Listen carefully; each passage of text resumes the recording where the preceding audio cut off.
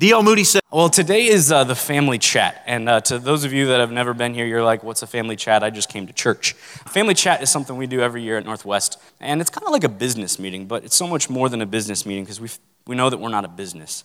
Our goal, our bottom line isn't profit. Our bottom line isn't revenue. Our bottom line isn't how many whatever we sold this year. Our bottom line is are people's lives being changed by the gospel. But to make that happen, there's a lot of things that we have to do. There's money, there's different things that go into making a church run. And so we take the opportunity every year to have a family chat. And we like this to be a big thing where our whole church family is involved and knows what's going on in the life of Northwest. And so if you've been part of Northwest for a long time, you're familiar with this, although we moved it to Sunday morning, so that's a change for you, but we hope you like it.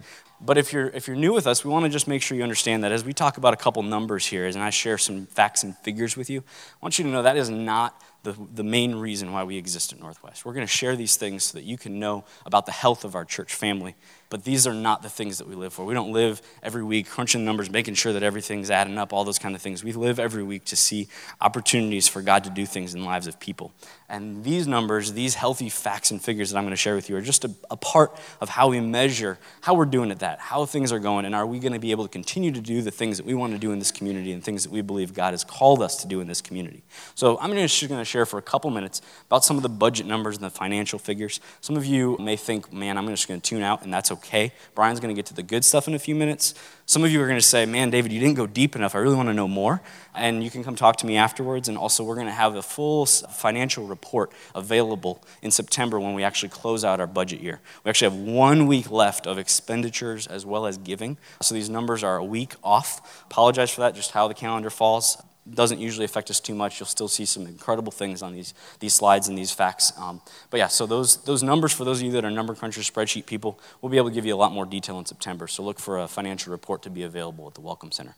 Also, while I'm up here, while Brian's up here, if you have a question, we're going to accept questions via text. To make things easier, we're going to kind of go through them during this time, and then Brian will answer those at the end. So send them to that number that you see on the screen if you have a question that you think of during this time that you think everybody would like to hear the answer to. Pop up the next slide for me. These first few slides that I'm going to just talk through real quick are just some highlights of what God's been doing.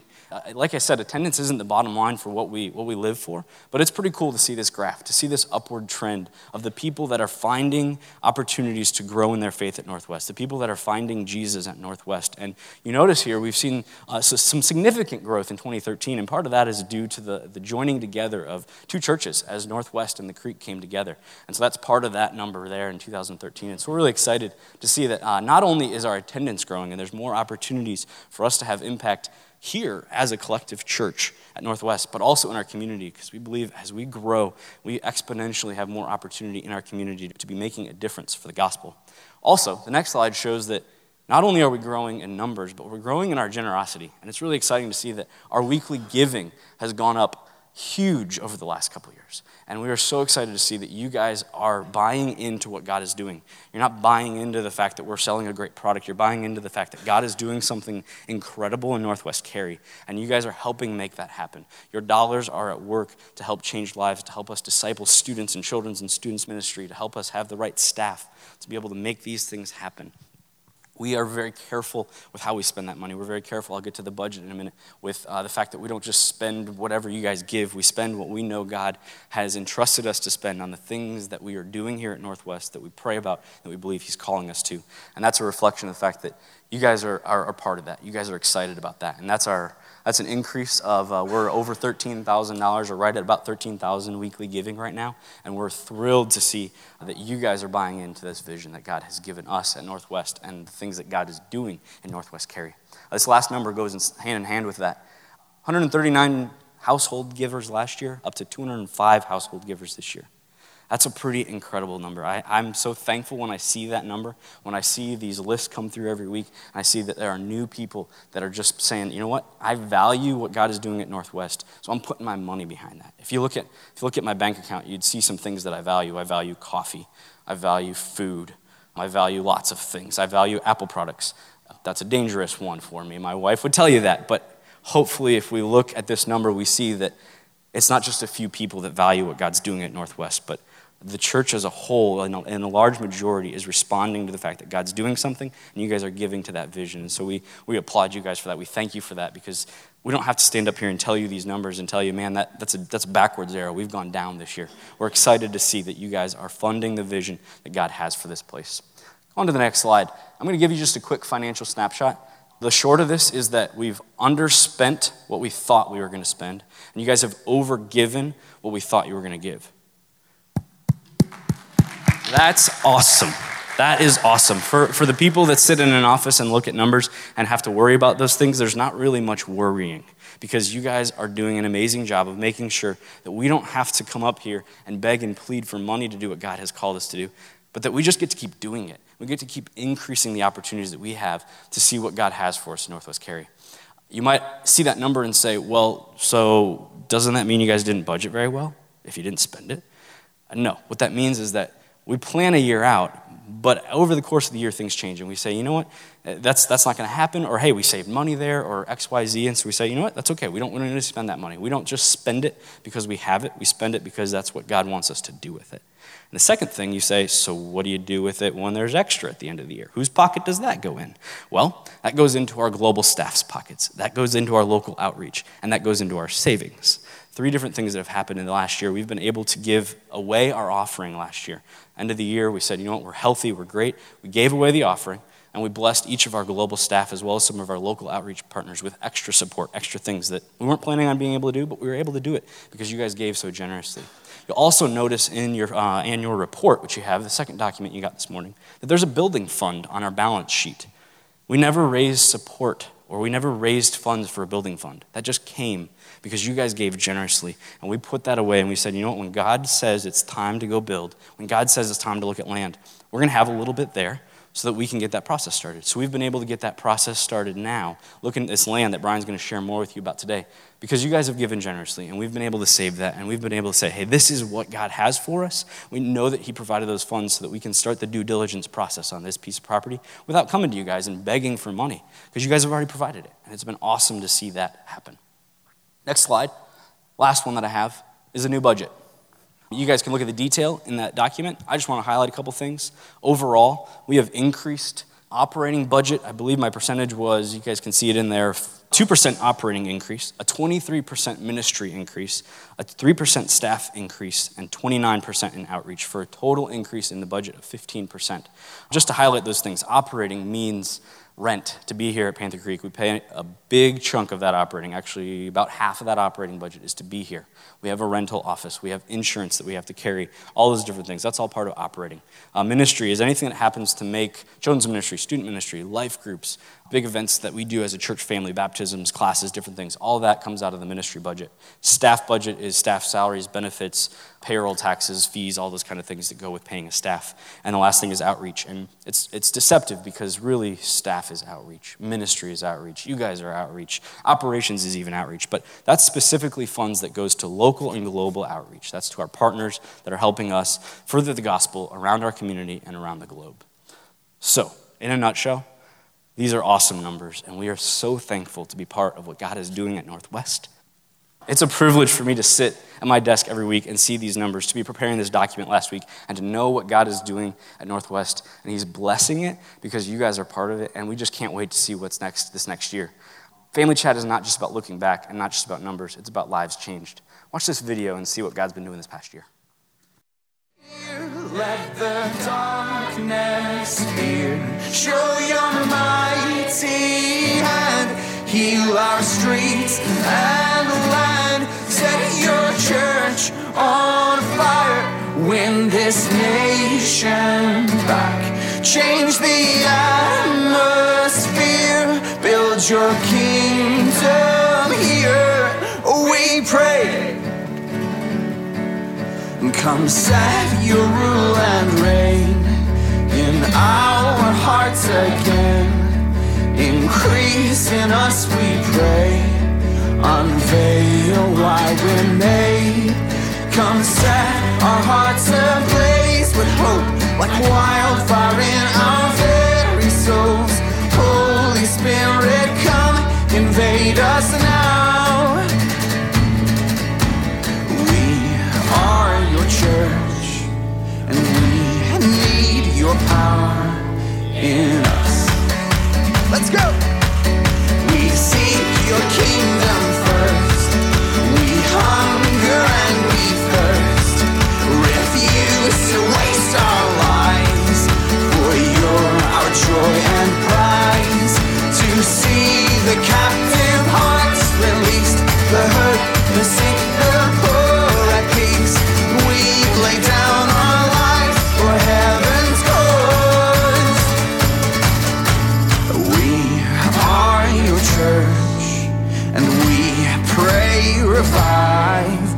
this earth. We're praying for revival. Build your kingdom here. Let the darkness fear. Show your mighty hand. Heal our streets and land. Set your church on fire. Win this nation back. Change the atmosphere. Build your kingdom here. We pray. Change the atmosphere. Unleash your kingdom's power, reaching the near and far. No force of hell can stop your beauty changing hearts. 'Cause you made us for much more than this. Awake the kingdom seed in us. Fill us with the strength and love of Christ. We are your church. Oh, and we are the hope on earth. Come on, church. Build your kingdom here. Let the darkness fear. Show your mighty hand. Heal our streets and land. Set your church on fire. Win this nation back. Change the atmosphere. Build your kingdom here. Oh, we pray. Change the atmosphere. Build your kingdom here. Build your kingdom here. Let the darkness fear. Show your mighty hand. Heal our streets and land. Set your church on fire. Win this nation back.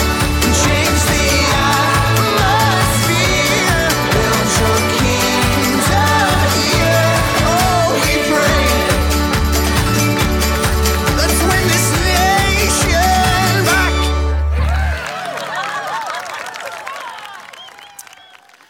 Well, isn't it great to be part of that?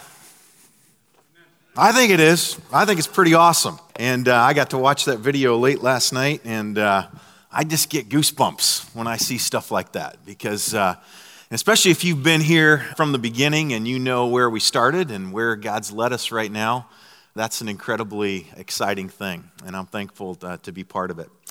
Do you like to dream? I mean, do you like to go to sleep so you can dream? Is there anybody like that? I find myself liking to do that, liking to go to sleep, obviously because I need rest, but I love to go to sleep so that I can dream. Now, I don't like bad dreams. I had a bad dream the other night. I'm not going to tell you about that. I'll tell you about that in an upcoming sermon probably. But one of the worst experiences for me is when I'm dreaming and I wake up in the middle of a really great dream. Has that ever happened to you? And then, I mean, this is one of those dreams where life is as it should be, right? I mean, everything is awesome. In fact, you're thinking as you're dreaming, boy, this must be a dream. And it is, but you don't really know that yet. And then all of a sudden you wake up for some inexplicable reason and the dream is over. I hate that. And then if you've ever tried to get back to sleep, I can't do this, but if you've ever tried to get back to sleep so that you can start and you can pick up your dream from where it was, has anybody ever tried to do that? And you're thinking, okay, I'm going to think about those things that I was dreaming and hopefully I'll just fall right back into that zone, and it never happens. At least it never happens for me. But it's still good to dream. As a pastor, I think other guys on staff would say this to you, that I like to dream about the church. I like to dream about what can happen through the influence of a local church. And I know that some of you are sitting here going, wow, how pathetic is that that's what your dreams are, that's what you dream about. I dream about other things, and we'll talk about that one day. But for today, I want to tell you that one of the things that I enjoy dreaming about is the church. D.L. Moody said this. Some of you have heard this quote. In fact, this is the quote that has been ascribed to him that probably is the most famous of all things that evangelist D.L. Moody said. He said, "The world has yet to see what God can do with one man who is fully consecrated to him. With God's help, I intend to be that man." And this morning, I want to kind of take it one step further to expand the influence from one person to many people. I believe the world is yet to see what God can do with one local church which is fully committed to influencing its community and the world with the life-changing message of the gospel. And I would say, with God's help, we should intend to be that kind of a church. You know, God has one plan for his work to be done here on earth. He only has one plan. He doesn't have plan A, and then if plan A doesn't work, plan B, and if plan B doesn't work, plan C. He's only got one plan, and that is the church. He refers to it, in fact, in Scripture as his bride. Jesus said, I will build my church, and the gates of hell won't prevail against it. And the church is indestructible and it will last forever, and nothing on earth is more valuable to God than his church. And hear me say this, the church is not a building with a steeple. The church is people. And nothing on earth is more valuable to God than his church, which is people. He paid the highest price for it, and he wants it protected and he wants it cherished. He wants it to accomplish the purpose for which it was intended. Now that is true, and yet what is so tragically true also is the reality that most churches aren't that way. You know, I read this week that we plant half as many churches as we did in the 1950s.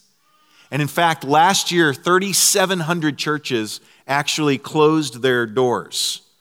Now, I would submit to you that most of those churches are closing their doors because they've lost their mission. They no longer have a purpose or a reason for existing. Nobody seems to want what they have to offer. Why would anybody need the church? Why would anybody come to church? What does the church have to offer a community or a world that is so desperately seeking the reality of what's true? A recent Newsweek poll said this, I found this to be fascinating, that Americans are looking for personal, ecstatic experiences with God. I'm not sure exactly what that means, but I'm going to take a stab at it.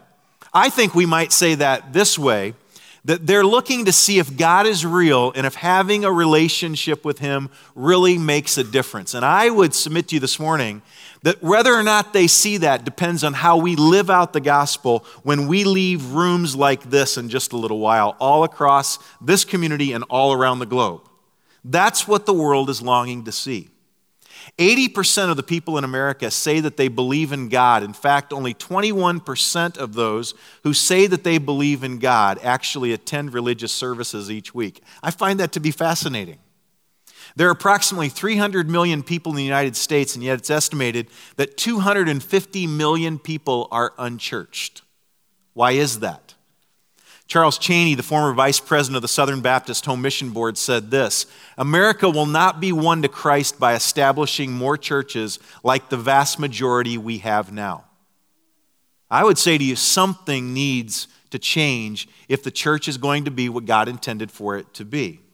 I would also speculate that many of these people who say they believe in God and yet don't attend church because most have attended a church or they've attended churches that don't look anything like what they read in the Bible the church looked like in its infancy in Acts chapter 2. If you have your Bible, turn there just real quickly. I want to read this passage to you, verses 41 to 47. If you've been around Northwest any length of time, you know this is one of my favorite passages. I would preach on this just about every other week. I love this because this is obviously what God intended for the church to be. And in its infancy, when the church was just beginning in Acts chapter 2 at Pentecost, the church had a real mission. It was a true community. In fact, it was indeed a family. For most new converts to Christianity at that time, when they came to Christ, it meant that they lost everything. They lost their family relationships, their friendships. They were actually treated as if they were dead. And so it was so important to them as they came into the church, to the body of Christ, it was important for them to feel part of a community of believers in Jesus Christ. And so we read in Acts chapter 2, starting at verse 41, the New American Standard. So then, those who had received his word were baptized, and that day there were added about 3,000 souls. That's just awesome. I mean, I'd just love to be part of that just one time. That'd be awesome. Talk about the family chat that year. That would be incredible. Those numbers would be incredibly skewed, wouldn't they? Verse 42. They were continually devoting themselves to the apostles' teaching and to fellowship, It's that Greek word, by the way, koinonia, which is a really rich word. It's different than what some of us are used to when we say fellowship and we think of the fellowship hall being downstairs in the basement of the church with stale cookies and red punch. It was much more than that, all right? I mean, they were like doing life together. Koinonia in the Greek language is a rich, rich word. They were giving themselves to the apostles' teaching and to fellowship, to the breaking of bread and prayer. Verse 43, everyone kept feeling a sense of awe. That's the kind of church I want to be a part of, don't you? Or you just go, wow, what was that? They kept feeling a sense of awe, and many wonders and signs were taking place through the apostles. And all those who believed were together and had all things in common. And they began selling their property and possessions and were sharing them with all as anyone might have need. We sell our possessions and then we go buy bigger possessions, don't we? We sell our house and we buy a bigger house. We sell our car, we buy a nicer car. They were selling their stuff and then giving the money away to other people that needed them. Sounds like a great church, especially if you had a need. I'd want to be part of that church. Verse 46, day by day they were continuing with one mind in the temple and breaking bread from house to house. They were taking their meals together with gladness and sincerity of heart, praising God and having favor with all the people. And the Lord was adding to their number day by day those that were being saved. Is there any wonder that God was adding to their number day by day those that were being saved? It was a contagious gospel.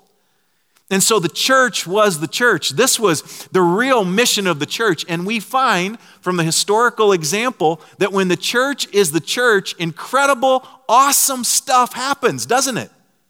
It all started there in Acts 2. Now, I believe it's wise to remind ourselves on a regular basis why Northwest exists. That's why, from the very beginning, we started doing an annual family chat. I despise the term business meeting. We don't have business meetings. You don't have a business meeting at your house. Some of you might, but you're weird. We don't have business meetings at our house, right? I mean, you have a chat. You don't have a business meeting with your wife. If you do, something needs to change, right? You sit your kids down, you talk about maybe where you want to go on vacation, you talk about, nobody's doing their chores, the house isn't being cleaned. You have a conversation, but you don't have a business meeting. We intended early on, and we decided that we weren't going to have business meetings, we were going to have a family talk, and that's what we're doing here this morning. I want to remind you of the mission of Northwest Community Church. Northwest Community Church exists to reach people with the life-changing message of the gospel and equip people to become fully developing followers of Jesus who impact their world for him. The process by which we intend to accomplish that purpose, that vision is summarized in the 4 words that you see every week when you walk into Northwest Community Church. And I hope someday that if we have a driveway leading off of a major thoroughfare, that we will have these things posted so that when you come in, when you leave, you will say, I am supposed to belong, grow, serve, and reach. That's what I'm to be about. You see it every week when you come in. And we want to focus on some of those values this morning. Some people who come to Northwest and they come for the first time, they don't have a relationship with Jesus. Somebody invited them here to hear the message, the series that we were in, or just to meet some of their friends, and people come and they begin to explore Jesus, and then they begin to explore what it means to have a relationship with him. And some people, as they've come in, they've found out what that means, and they've trusted in Christ alone as their Savior, and they've come into a relationship with Jesus, and that's a cool thing. That's an awesome thing to see that take place. And there's nothing better than when somebody gets it for the first time. If you've ever had the privilege, and as a Christ follower, I hope you have, if you've ever had the privilege of sitting with somebody across from somebody when you give them the gospel and they get it for the first time, that is an incredible thing. And I'm so thankful that we have people like that. Maybe you're here this morning and that's where you are. Maybe you've just recently given your life to Christ. Maybe you're still exploring the claims of Christ and who he is and what the gospel means. I want to tell you, we are glad you're here. We're really glad you're here. And I want this to be a very safe place where you can do that exploration. There are some people that come to Northwest and they've known Jesus, and maybe, in fact, we see this a lot. They're new to the area. They got transferred here with Cisco or with IBM or with somebody, and so they're new to the area, and now they're looking for a church home. And I'm encouraged on a regular basis as I interact with these people as well. Because here's what's true more often than not, that as I interact with these people, I realize they get it. They get what we're all about. They jump in with both feet almost immediately. They jump in, they get involved, we get emails, we get phone calls, hey, how can I serve? How can I get involved? They start giving towards the mission as David was talking about earlier. And that is just an incredible thing. And I want to say, if that's you and that describes you, thanks, because I'm glad you're here as well. The Northwest is a special place, I believe, because of the people that he's bringing into this fellowship of believers. The best way that I can describe that to you, because you don't see what I see and what some of our staff sees on a regular basis, is just to give you a few stories, and I'm going to do that this morning without names attached to them. This is the couple that just recently moved to Cary to retire. In fact, they told me they've always dreamed of retiring and having a nice home on the lake. The problem is they discovered that usually there are not growing, vibrant churches that are close to lake communities. And so they want to continue to be involved in ministry. They want a church that's making a difference. And so their answer, and they were able to, was to buy smaller homes, but to buy 2 homes. To buy 1 home in Carolina Preserve and buy 1 home by the lake so that they could get the best of both worlds, but most importantly, so that they could have a church that they could call home that was involved in the mission of the gospel. Is that awesome or what? And I had more interaction with this gentleman just this week. He's sitting in the service here today. And I want to tell you, it encouraged my heart. And I thought, God, make me that kind of a man that someday when I get to the point, probably never will because I'll never have enough money, but if I ever get to the point where I could stop working, that I won't buy into the idea that you're done with me, that I will stay in the mission of the gospel, that it will be more important to me to be involved in the mission of the gospel than it will to have a beautiful home on a lake someplace. And I will say, I will not choose to live there unless there's a church that I can be involved in that's making a difference for the cause of the gospel. Every single one of you ought to say amen to that if you believe that we are to be intentional with the gospel. Amen? That's an incredible thing. And I pray, God, give us more people like that. And I pray, God, make me that kind of a man that has those kind of values. It's about the woman who just started attending classes at Southeastern Seminary. She sent me this text last week. She said, I'm sitting here now in Binkley Chapel amazed at the awesome opportunity I have before me. It won't be easy by any means, but I'm thrilled to be here getting equipped for a deeper intentional impact in the lives of brothers and sisters in the lost. I love how she used that word intentional just to kind of go along with our series. At least I think that's what she did. In just a day and a half, she said, I've been exposed to so much more than the status quo, and classes have not even started yet. The Lord is giving me so many ideas for outreach into the community of the hurting around us. I know I'm only one person and I can't do it all, but I'm going to try. Because tears flow when I ponder all of this. I know He will change me, and I know I'll never be the same, and that's a good thing. That's awesome. It's about the high school kid who comes here every Sunday, even though his parents don't come. He comes every Sunday, and just recently he said, you know what? I could come a little bit early, and I could jump in, and I can be involved on the setup team. It's about the guy who came running up to me last fall after a Sunday morning service during our Encounters with Jesus series, and he said to me, I have to get out of my comfort zone, step out of the boat, and do something radical that I believe God wants me to do. I've got to be obedient, and now he's taking his family to the country of Ukraine. It's about the guy who got to know some of us while playing on an opposing church softball team, and through some very unusual circumstances, which we won't talk about just now, he started attending Northwest, and he played on one of our softball teams this past spring. At the end of the season, he wrote this, Gentlemen, I just wanted to take a few moments and say a little something. I want to personally thank every single one of you for taking me on this team and letting me be part of something special.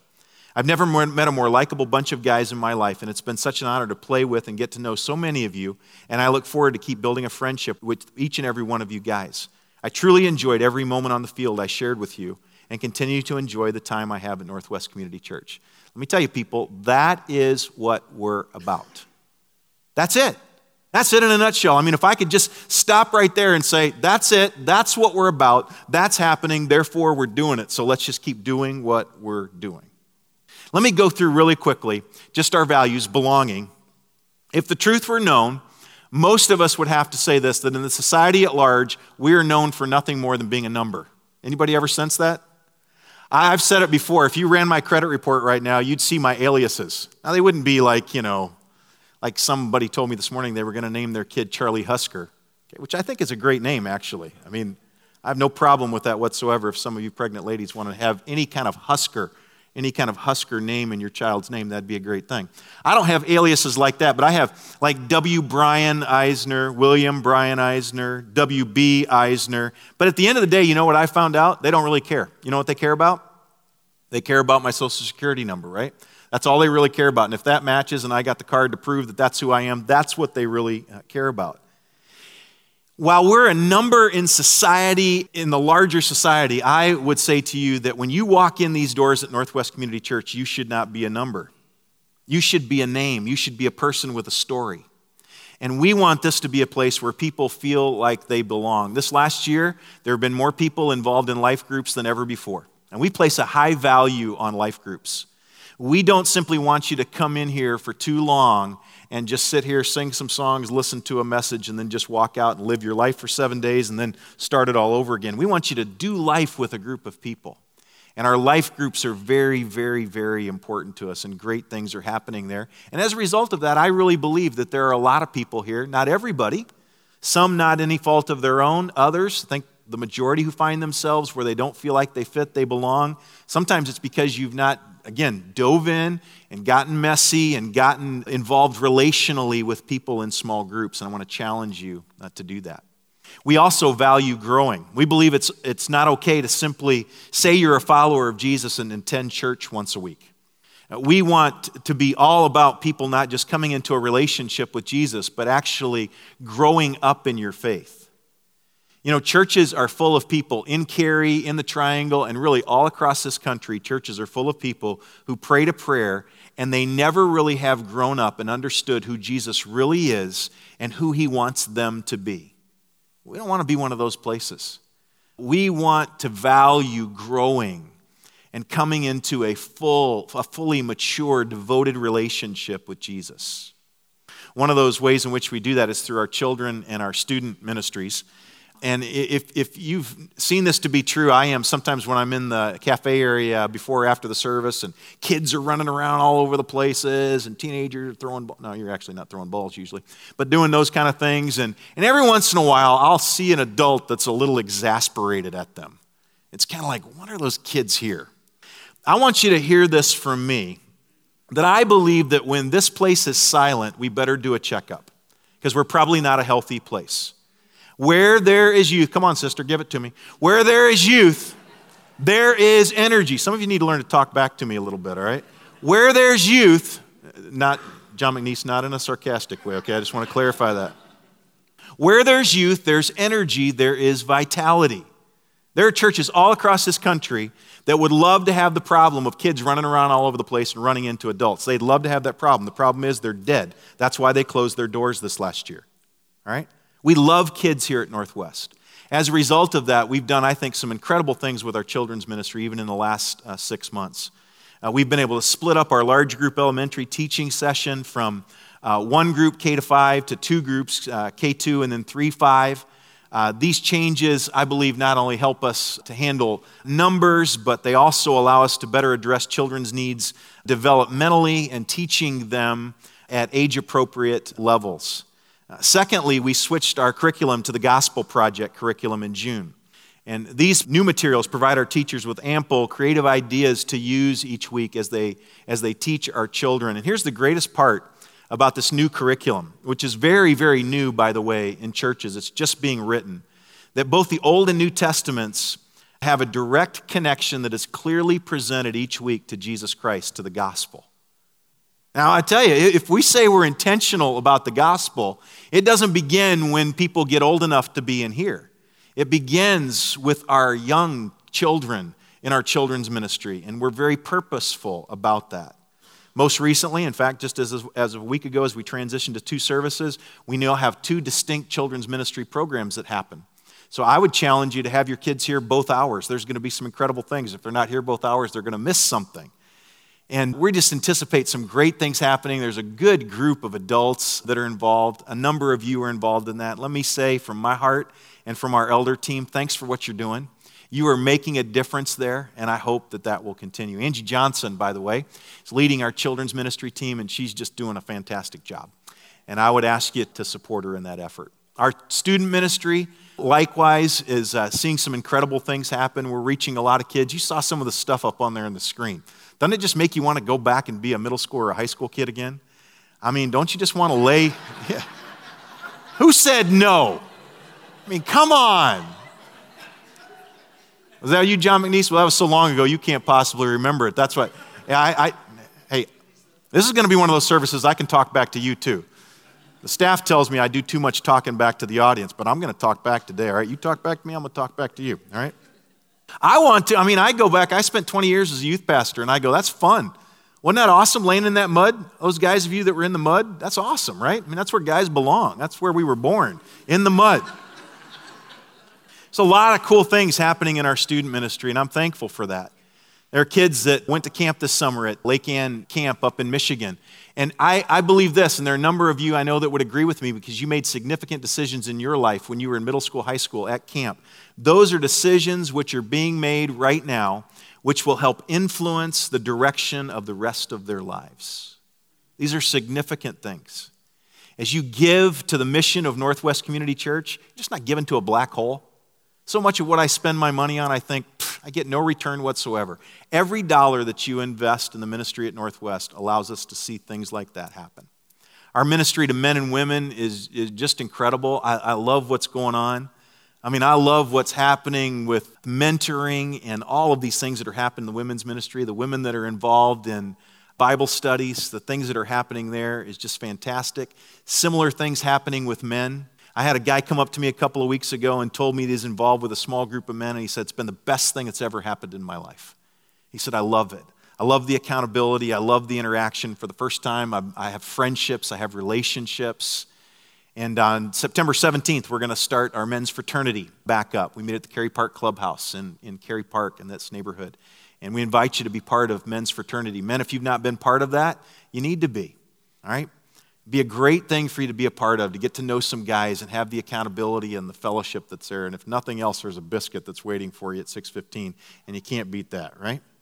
Wives, if your husband has a hard time, just kick him out of bed. Tell him you're getting up one way or the other. Either you're going there or you're getting out of the bed, but you are getting out of the bed, all right? Just push him out, all right? That'll happen. That'll be good.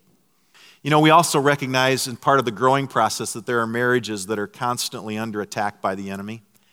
And there's so many of our lay elders and staff that are involved in helping husbands and wives kind of work through issues, and we're going to continue to do that.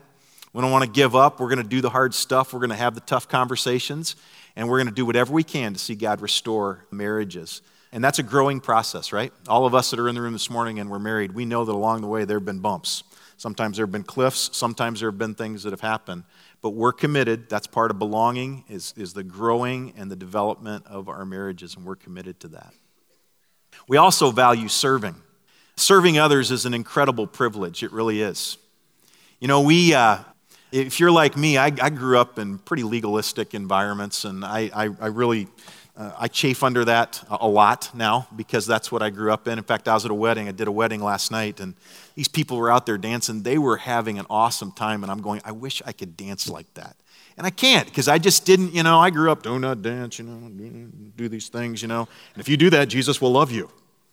And I'm going, he doesn't love me anymore because I didn't dance, and now here I am at 47 and I can't dance. Although, I have been developing some skills along the way. That's a whole nother, yeah. As I go to the daughter-daddy dances, not too long ago I did that with my daughter, and the first time we went a couple of years ago at her ballet class the next week, they said, man, your dad can dance. That just tells you how pathetic the other dads were, right? But I grew up in this legalistic environment, and one of the things that I always heard, and I remember as a young child, is somehow thinking that ministry was a punishment. Ministry was just something that you had to do, that Jesus made you do. If you're going to name yourself as a Christ follower, then you got to serve. And we don't want it. It's kind of like the Dunkin' Donuts commercial, time to make the donuts, I've had time to serve the Lord, all those kind of things. And it's horrible. I remember singing that old hymn, So Send I You, at missions conferences. After the missionary threw out the 42-foot-long snake skin and told me about being attacked by a snake in the jungle, and then told me I should consider giving my life to go to Africa. Why? Why would I do that? And then we got up and we closed the service by singing, So Send I You, to labor unrewarded, unfed, unclothed. Unclothed? I don't want to be unclothed anyway. I don't want to be unclothed in America, let alone Africa, with a 42-foot-long snake chasing after me. And I remember thinking, if that's what ministry, if that's what service is all about, I don't want to be involved in it. Some of you grew up the same way, and so you look at serving in that manner. We want to change that at Northwest. There's a lot of ministry that's already happened this morning. It's happening right now in our children's ministry, and it's going to happen when we close the service. It's going to happen this afternoon. It's going to happen this evening. It's going to happen all during the week, inside the church family and all over this community as the church scatters. We're going to serve refugees. We'll serve meals to those who are hungry. We're going to tutor kids. We're going to help neighbors who are struggling. We're going to serve the sick. We're going to minister to kids and students. We're going to encourage and pray and counsel and challenge. We're going to prepare to lead life groups.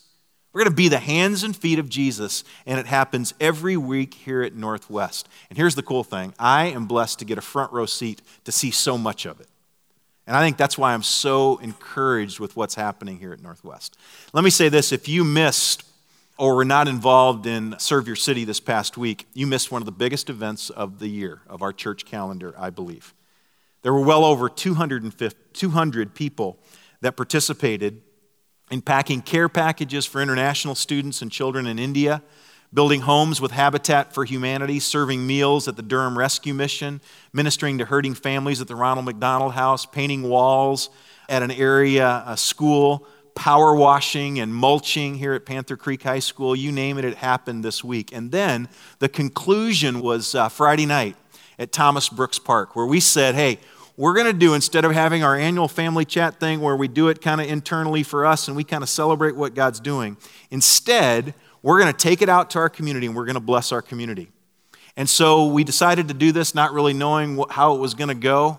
And Friday night, well over 1,000 people from this community showed up. That's big stuff. And I'm going to tell you this, if you don't get excited about this and you don't get excited about that cause, then I came to the conclusion, in fact, I wrote it in my notes, then you must be dead. You must be. If you just sit there and you go, oh, well, that's really great, that's really good to hear that, and it's awesome that those people are involved in it. I don't have any intention of being involved in it. If that's your attitude, then I'm telling you something's wrong. You are either physically dead or you are spiritually dead. Or you are backslidden, you have fallen off the tracks, and you need to get some help and get back on. This is good stuff. This is exciting. I want Northwest to be a place where it's the exception for someone to attend and not serve. It's the exception, it's not the norm. I want it to be such the exception that if you interact with somebody who's been here for a certain length of time and you say, so where are you serving? And they say, well, I really haven't found a place to serve. You kind of get this puzzled look on your face like, what? How could you not serve? Wow, you're missing one of the greatest opportunities. That's what we want Northwest to be about. We don't want to be the statistical norm which says that 20% of the people do 80% of the work. We want about 80% of the people doing 80% of the work, and the other 20% we're bringing along. We're bringing along. They're figuring it out. They're somewhere in the journey. Lastly, we also value reaching. We've been talking about the last 3 weeks that our mission is to be intentional with the gospel, and it's really about reaching people with the gospel.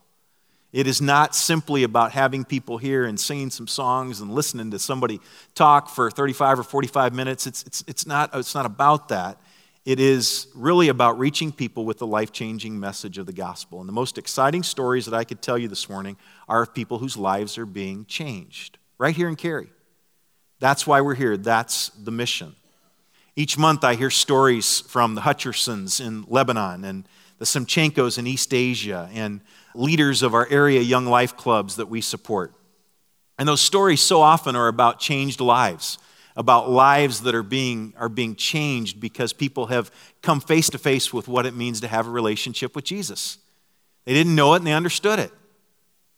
If it's true, and I believe it is, I preached it a few weeks ago, that we are created with a void that's in our life and nothing else will ever fill it except for Jesus, then we need to be a place, we need to be people where people find out the answer to those questions and find out what needs to go in that hole.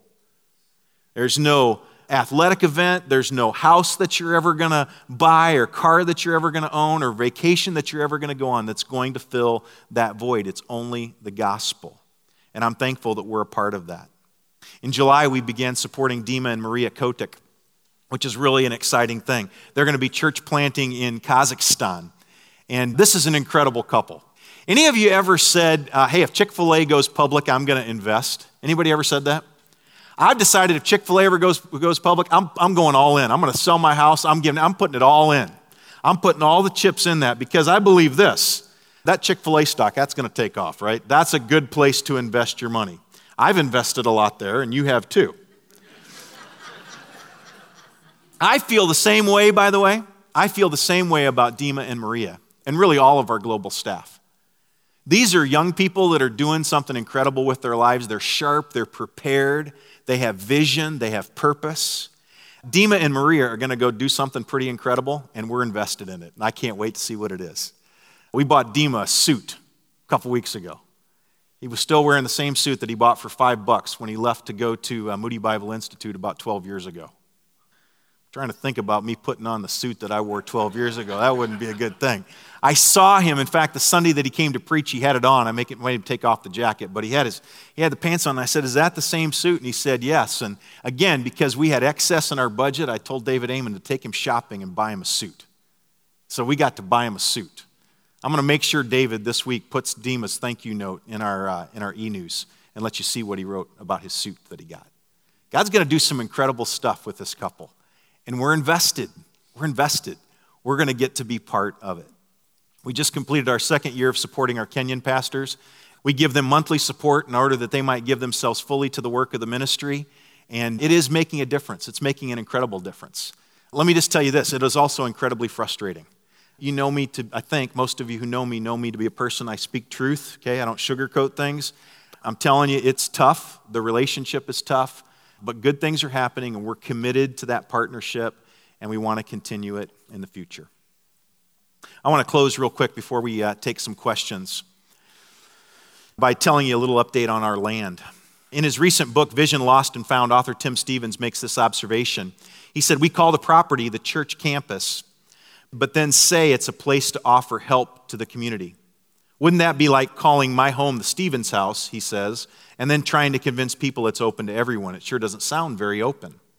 So we've been asking ourselves the question the last year or so, what if our building was a place where we as a church gathered to worship and grow, while at the same church was a place that our community viewed as a place for help and hope? In other words, we designed it, we built it, we paid for it. It was used for the purposes of impacting and influencing not just Christ followers, but our community that we'd say we desire to serve and reach with the gospel. Imagine if our buildings were known in our community as a place for help and for hope, much like a hospital is known to go if you're hurt, or Harris Teeter if you need some food, or Old Navy if you need some clothes, or Los Tres if you need some Mexican, or Dunkin' Donuts. You get where I'm going, right? If in the same way people thought of our campus that this is the place that I go in times of my greatest need. If I need help with my marriage, there are classes and counseling available. If I need to figure out how to be a great parent, there's coaching available. If your finances are a mess, there's financial classes that'll teach you how to manage your money. If you're struggling with addiction or recovering from the loss of a child or spouse or trying to figure out your life after a shattered marriage, then this is the place. What if our campus was the place that people thought of at some of the biggest moments of their life, such as at a wedding or at a funeral? You might say, well, why can't we do this in a church building? And here's the true answer, because most people in our community don't see the church as a viable place to go for help. In fact, surveys tell us this, that as much as 60% of the population would never consider visiting a church building. 60%. You take a look at a cross-section of our culture here in Northwest Cary, is it any wonder that some people, based on the countries they come from, the religion that they grew up in, they would never think about going to a traditional church with a steeple? They wouldn't do that. And so we got to build a place where the church gathers, certainly, but it also has to be a place where the community feels comfortable going for help and for hope. And that's where they encounter Jesus at those crossroads of life. Now, you might ask us how we're going to do that. And here's the true answer: I don't know. All right? I don't know. If I had it all figured out, I would have done this for 25 years. I don't have it all figured out. Our elder team doesn't have it all figured out. Our staff doesn't have it all figured out, but we are working on figuring it out and what that looks like. And so over the past year, really a couple of years, we've been asking God to give us a piece of land where we could build that kind of a place, and it looks like as if He's in the process of doing just that. You're going to notice back in May that we reported to you that we signed a letter of intent to explore purchasing 60 acres of land on the corner of Morrisville Parkway and White Oak Church Road. And for the past 3.5 months, we have been doing our due diligence on that property, meeting with the town of Cary, doing environmental studies, interviews with architects, etc. And we've just recently reached an agreement. That property is on 3 different locations. The property that's north of Morrisville Parkway, we really wanted to be able to get rid of so that we could not have to widen all of Morrisville Parkway. And we've been able to come to an agreement to swap that land with some land that is contiguous with the corner that we want to eventually build our campus on. We just signed that agreement, and it looks like we don't have any problems with that. You might also recall that we mentioned in May that we knew we weren't able to afford to purchase all 60 acres of land, and so we needed to find a partner who would help us, come along with us, participate with us, and do residential development on the other part of the land. We've been talking with a builder developer over the past 3 weeks or so, and we anticipate the possibility, I say that carefully, we anticipate the possibility that this coming week we might get an offer from them on that other piece of property. Now, I can't tell you all the numbers exactly, but I'm just going to tell you, if I'm able to in a couple weeks, you're going to just go, that's a God thing. That's what you're going to do. Right, Joel Carpenter? That's what they're going to do. Ed Tang, is that what they're going to do? They're just going to go, this is a God thing. They're going to go, how'd you guys do that? And we're going to go, we didn't. It's a God thing. And those of you that have been around here any length of time, you know we've prayed that God would do something that only He could receive the credit for. That was so incredible that we would go, how'd you do that? And we'll go, but God, right? We've talked about those moments in Scripture where it says, but God. This is going to be one of those moments. So I ask you to pray this week. We're excited about participating and partnering with this particular builder. If the doors open up, if it doesn't, there are others that have expressed interest. This is our first choice, and we hope that this might work out this week and we can report that back to you. That good stuff or what? You can't get excited about that again. You're dead. It's good. It's awesome. Well, I know we're out of time. Let me ask you, David, do we have any questions? Okay. What will you miss most about being a portable church? Huh. That was a question that was planted for sure. You know, I think the only thing that I shouldn't say that. We love Panther Creek High School. They've been good to us. I'd probably say I'm going to miss our custodian if God moves us off this property. Because Hector's awesome. I've said for several years, it's like having another staff member that we don't have to pay for.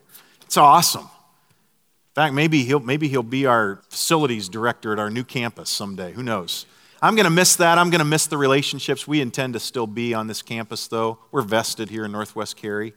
There's a lot of great things about being a portable church because everybody has to pitch in. They got to serve. They got to get involved or it doesn't happen. Trust me, get here at 7 o'clock next Sunday morning and you'll know. A lot of stuff that has to happen just a few minutes from now. So while you don't miss it on one end, it's really great to serve together like that as well. But we'd love for God to give us a facility too. Anything else? David? Are you shaking your head or saying, oh. How will we pay for the property and building a facility? You will. You will pay. That's how we'll pay. Simple. I love easy questions. It's the hard ones I get stumbled over, but those are very, very easy. I'm telling you, if we're able to tell you in a couple weeks about our land and what God's done there and what we really anticipate He will do, whether it's this builder or not, our cost basis coming down significantly.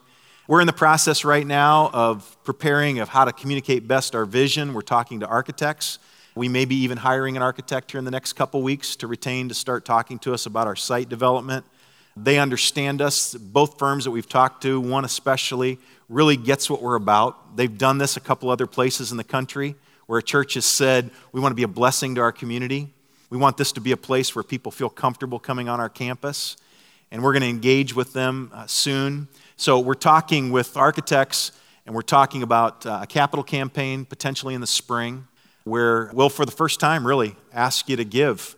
Other than just your weekly giving, we're going to ask you to give. But we're going to ask you to give to something that matters and something that counts. And I guarantee you, when we not only show you pictures of what we want to do, but we tell you philosophy and strategy and how we intend to use this building for the cause of Christ in this community, if God gives it to you to invest, you're going to want to invest it in this. And I anticipate we'll probably we will carry some debt. We're really already carrying a huge mortgage payment that we pay to Panther Creek each week and only get to use the facilities for a few hours. All right, we'll stop there. Hey, thanks for being here today. Thanks for letting me. I really say that sincerely. Thank you for letting me be part of the mission. I love doing life with each one of you. They're in a place I'd rather be than right here in Northwest Cary at Northwest Community Church. And I'm excited that I get to do it with you. All right?